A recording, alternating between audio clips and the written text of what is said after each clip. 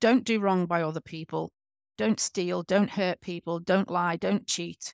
If everybody lived that way, the world would be a better place and it would be easier to live life and to be successful.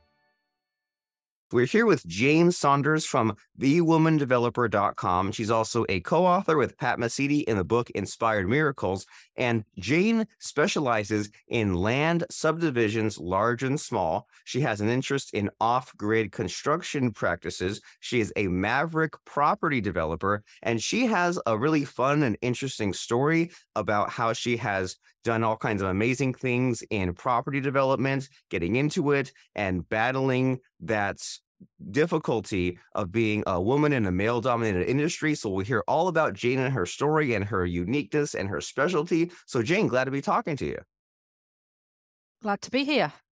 All right. So what is your focus? I know we listed a lot of things, but like out of all the things that you currently do in your business to make money, to change lives, what has you really excited and energized?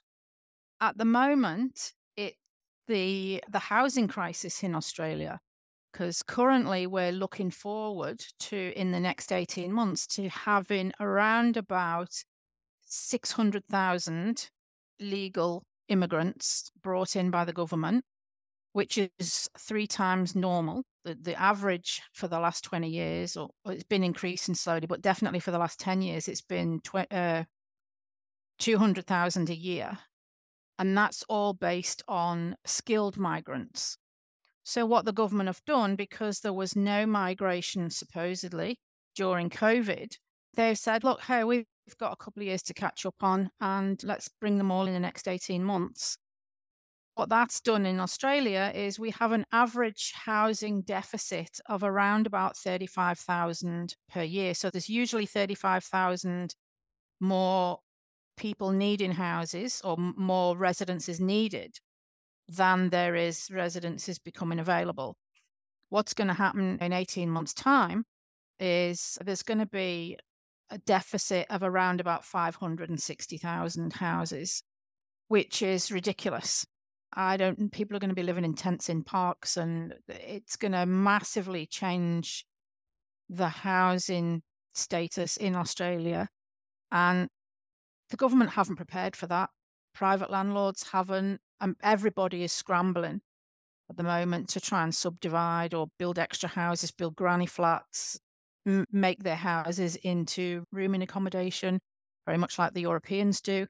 But we're not ready for it. They've dumped it on us without any announcement, and everybody's scrambling. So for me, that means great opportunities for people who own land, no matter how large or small that might be, because the amount of development that's going to be required, even if it's only on paper.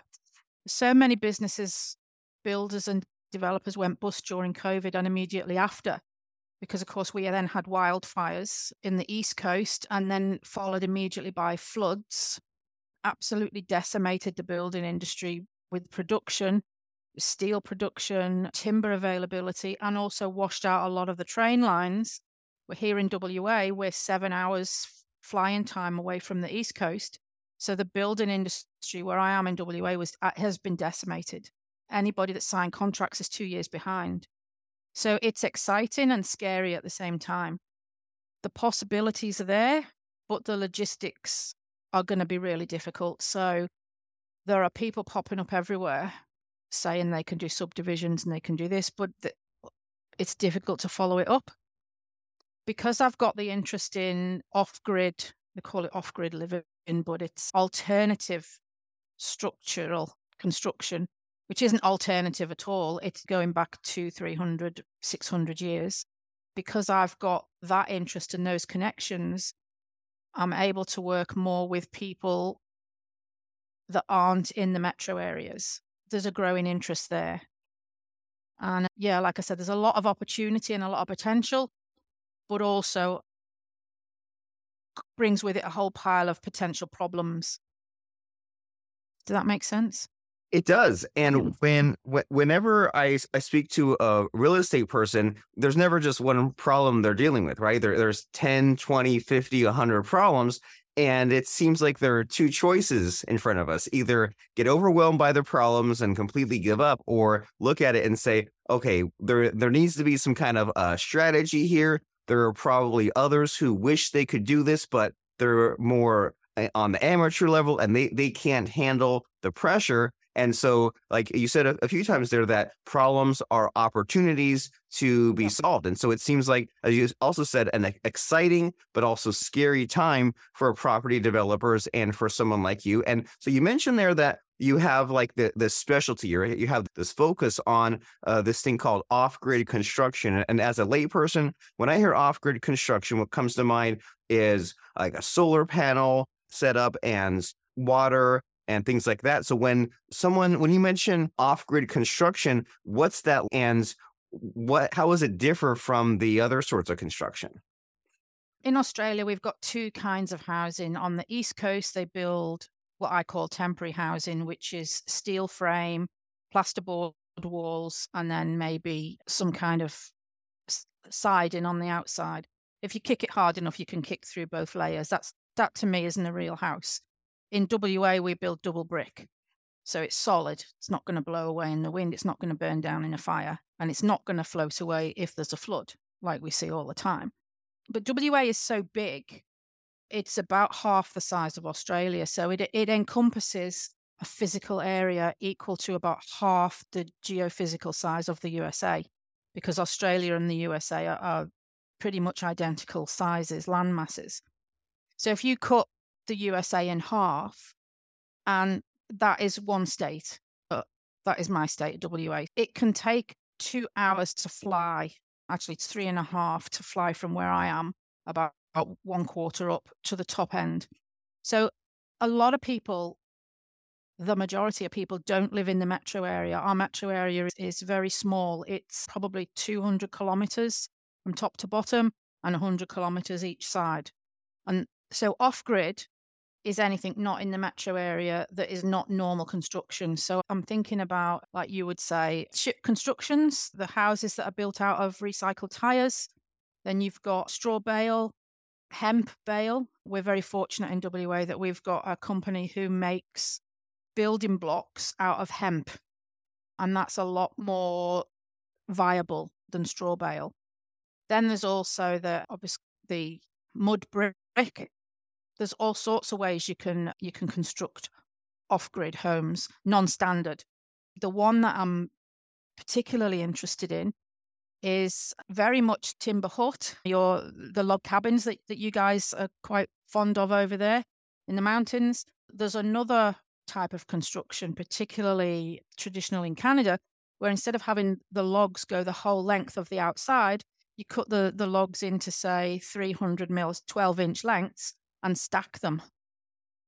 And that is very solid, and it's a lot more thermal. It's got better thermal properties than a traditional log cabin. It's easier to do. So that's all the kind of things that I'm particularly interested in from a personal point of view.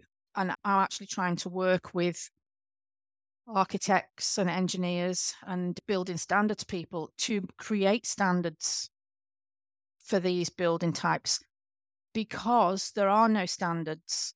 And unfortunately, council workers, who, God bless them, are just box tickers, in this country anyway, if they can't tick a box, they can't approve what you want to build.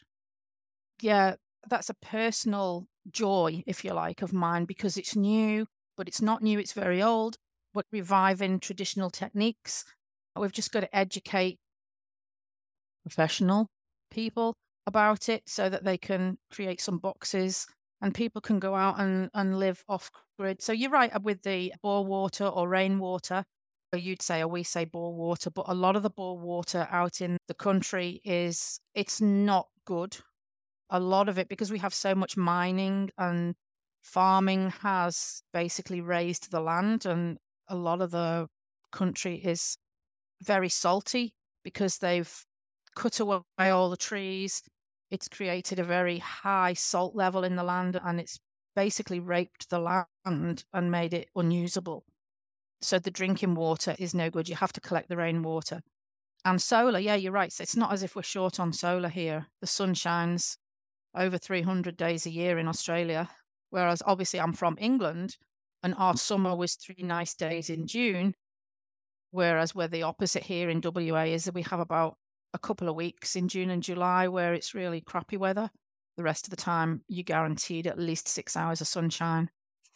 Did that answer your question or did I go off on a tangent? I It tend to it do did. that. It did. That was great. It gave me a little mini education, and you're tapping into something where, at least where I live, my wife and I laugh at a lot of the cheap houses that are being built. Any place that there's a patch of land and they can cram in houses, and boy, these days they cram them so together. And I was even this morning walking, and I saw there was like the fence and the house, and it was like you could barely fit your arm through that. So that they pack them together and they look cheaply made. And at least here, there's the sort of farm look where it's this white house with a black trim, and they all look the same, and they all just look cheaply made even from the outside. And it feels like maybe between 1990 till the present day, they just started really cutting costs. And so it seems like we're stuck in this problem of anything that is 30 years or newer is just paper thin walls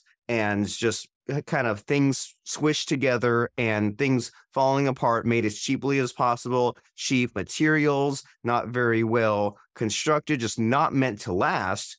And then when you look at the older houses, those are maybe a little more meant to last, but they're decades old, they're falling apart. So I can definitely see the need, as you're speaking about, of having this new but also old. It's but because back then they didn't expect to have to keep building new houses every 10, 20 years when the wildfires and the floods and who knows what messed them up. But so I can see how now there's all this past techniques and past research to examine and modernize it for the current age and establish these standards. And so it's very interesting to hear about, especially how it seems like you're looking at the possibilities, and as you said, you call it alternatives, but it's like the way that it should have not gotten away from. And so it's interesting to think about, and it's just like one problem after another to solve. And so that's cool to get some information and some facts. And what's also great to hear about from someone like you are the challenges that you've overcome, the overcoming adversity. And I'm sure that you've had some sort of disasters with the deals or with the construction. I mean, I can only imagine how many moving parts. So do you have a fun sort of story to share with us that kind of shows us what you're all about, where you had some kind of conflict, had some sort of stress, and you came through? What comes to mind as far as a fun story? I tend to forget the problems because I always fix them and overcome them so that they become insignificant.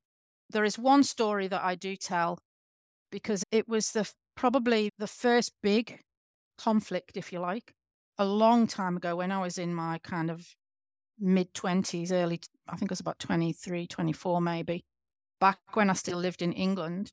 And at the time, I was married and we had a construction company. So we were doing some work on the old Liverpool Cathedral site. And we were doing the sub-levels to create the multi-story car park that is there now. And we were obviously we were a subcontractor. And it wasn't actually my site. It was a site that my husband was managing. I had 2 different sites and he had 2 others. So there was 5 at the time. But I got a phone call.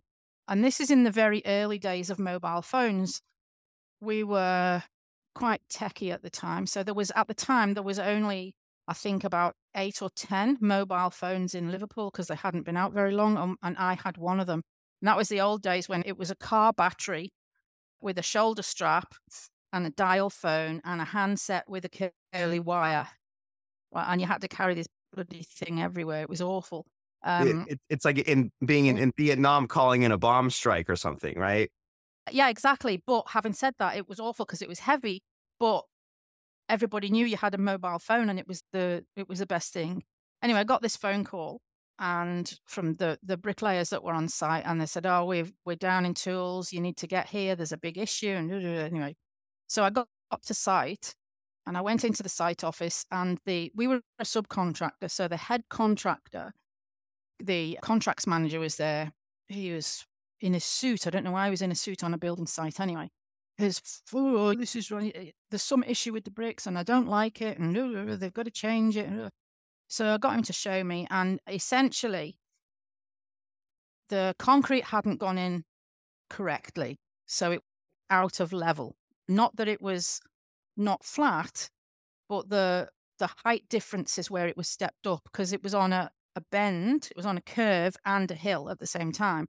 So you've got a curved wall, which is also on a hill. So you have to drop levels every so often so that you can get bricks in. If you don't know the building industry, I'm probably talking gobbledygook. But anyway, the levels were all out of whack. So the brickies had to cut the bricks to get the levels right. He didn't like the look of it, and it looked pretty ordinary, to be honest. I was trying to explain to him that all of these were sub-levels, so they were going to be covered up anyway, and he couldn't get a grip of it. Anyway, and this guy was in his mid to late 40s, been a contracts manager for ages, and he had come from a big supermarket chain. He'd only been in this job for about 2 or 3 months. Anyway, it devolved, and I was getting more frustrated because he wasn't getting a grip of the fact that you couldn't see it. It didn't matter. It's what had to be done other than rip all the concrete out. So it devolved into a shouting match, and I ended up giving him a big mouthful and storming out. And unbeknown to me at the time, all the boys were on tea break. All the other boys from the other contractors doing other jobs were all on tea break. And I walked out of there and there was this round of applause. And I just went, oh no. Everybody heard every word. And I thought, that's it. We've lost the contract. We're gonna go down the gurgler. I got a phone call in the afternoon to say, come and see the big boss. And the outcome of that was, my final words to him were, you need to go back to Asda and count peas because you're as much use as a fart in a wet paper bag on a building site. And what happened was the big boss said, you can't speak to him like that. He's the contracts manager. Actually deal with me for the next few weeks while we find a new contracts manager, because he's resigned. Because I stood up for myself, because I knew what I was talking about and he couldn't overpower me. He's obviously used to being this big macho guy telling young 20-year-old girls what to do. Wouldn't accept that he didn't know anything about this industry and somebody half his age knew more. Snuck off with his tail between his legs from the building industry anyway. He's probably really good at his job, just not in the building industry anyway. So that's a story that I tell, which was the first time that I stood up for myself and made it blatantly obvious that I did know what I was talking about, even though I was a girl, even though I was such a young girl. And that kind of followed me all my life, although there were times when I forgot about that. But that's the story that I usually tell because it has a big impact on other people to stand up for themselves, and to not just for themselves, but to stand up for their industry and for what they know. It doesn't matter who you are or what sex you are. It's all about how much and if you can do the job. But everything else doesn't matter. If you can do the job, you should do the job. Wonderful. And what a great lesson in so many ways of how important it is to know your stuff. And that way, when you have those moments when you really need to stand up for something, then you have that confidence in order to do it. And just in being dynamic, because it seems like that man with wearing the suit to the construction site and not understanding, but still being stubborn about it and just still being loud and being used to bullying to get his way. You can't be that one trick pony, always bullying this and bullying that.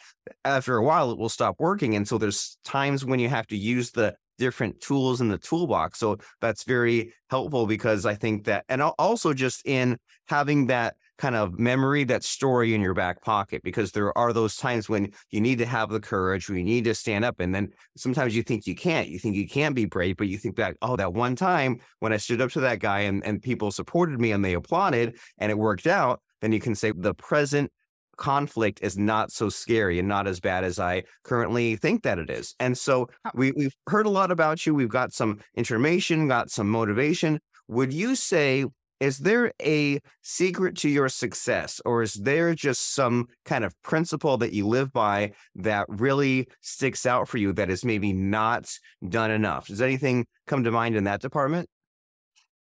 One principle I live by is to, and do you mean at work or do you mean just in life? Either way, whatever comes to mind. One of my principles that I've had for as long as I can remember is if somebody's doing something wrong, speak up, do something about it, and stand up for what you believe in. Don't bend just because everybody else is. Because if you're right and everybody else is wrong, then the tide will turn and people will come back to you for advice, to look up to you. Not so much the hero worship. It's not because of that. It's just because we have a set of principles. Don't do wrong by other people. Don't steal, don't hurt people, don't lie, don't cheat. And if everybody lived that way, the world would be a better place and it would be easier to live life and to be successful. It just seems that in this commercialized world in which we live in, the majority of people or big businesses certainly and government are there to stick their hand in every orifice and pocket that you've got to see what's in there and to take from you what they can without giving anything. And I think you should give first and take later. Farmers give their time, they give money to buy seeds. They love those seeds, they grow them, and only when the growing is finished do they reap the benefits. So you must always give or sow before you reap. And I think anybody that takes first is a very small and very sad person or business. They call that delayed gratification, and to do Yes. the short-term sacrifices now for the long-term benefits later, and not being short-sighted, and to stand up for what is right, especially when you see an injustice happening. So what a wonderful message. And if someone out there in the internet world says, Jayne Saunders, I need to know more about her, I need to contact her, I need to know how she can help me and my business, how can someone do that, and how can you help? I have got from the building and developing side, you can go to thewomandeveloper.com or if you want to contact me for anything other than that, then you can email me Jayne@thewomandeveloper.com, or for anything else, it's just client@thewomandeveloper.com. There's also the Facebook page, The Woman Developer, and the socials are just being all changed, so I've lost track of that, but they're the two that you'll definitely find me on. Okay. The Woman Developer, Jayne, that's Jayne at Yes. thewomandeveloper.com, and client at thewomandeveloper.com, and then the website, thewomandeveloper.com. And I imagine that once the website is up and running, then you'll just have links to those social accounts. So that Yes. may be the hub, the central place to go anyway. Yes, that's right. Super great. It's been wonderful talking to you, Jayne, to get an insight into your uniqueness and what you're really passionate about and what you really do with the property development, with the off-grid construction, and with the standing up and being a good person and just meaning something in the world. So I really appreciate that, and I appreciate you. Thanks for your time, Robert. Nice to Thank be you. here. Very nice to Bye-bye. have you.